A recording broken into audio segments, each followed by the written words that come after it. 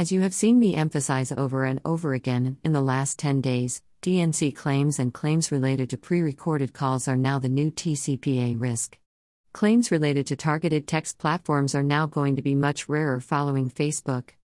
For instance, a new suit filed Wednesday in federal court in Minnesota, a plaintiff sued a realtor for sending unsolicited automated texts. Rather than sue challenging ATDS usage, as would have occurred prior to Facebook, the suit alleges solely claims for DNC violations and for pre-recorded calls.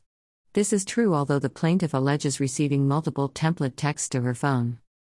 Notably, the suit is filed solely against an individual realtor and not the brokerage the realtor is a part of. Unclear to me why that is, perhaps to allow discovery without the broker's involvement? And even though the suit targets only a single human being, it is still pleaded as a class action and seeks to recover for every illegal call she made for the last 4 years. The suit is here, Schultz's complaint. It's a dangerous TCPA world out there, folks. Scrub the DNC.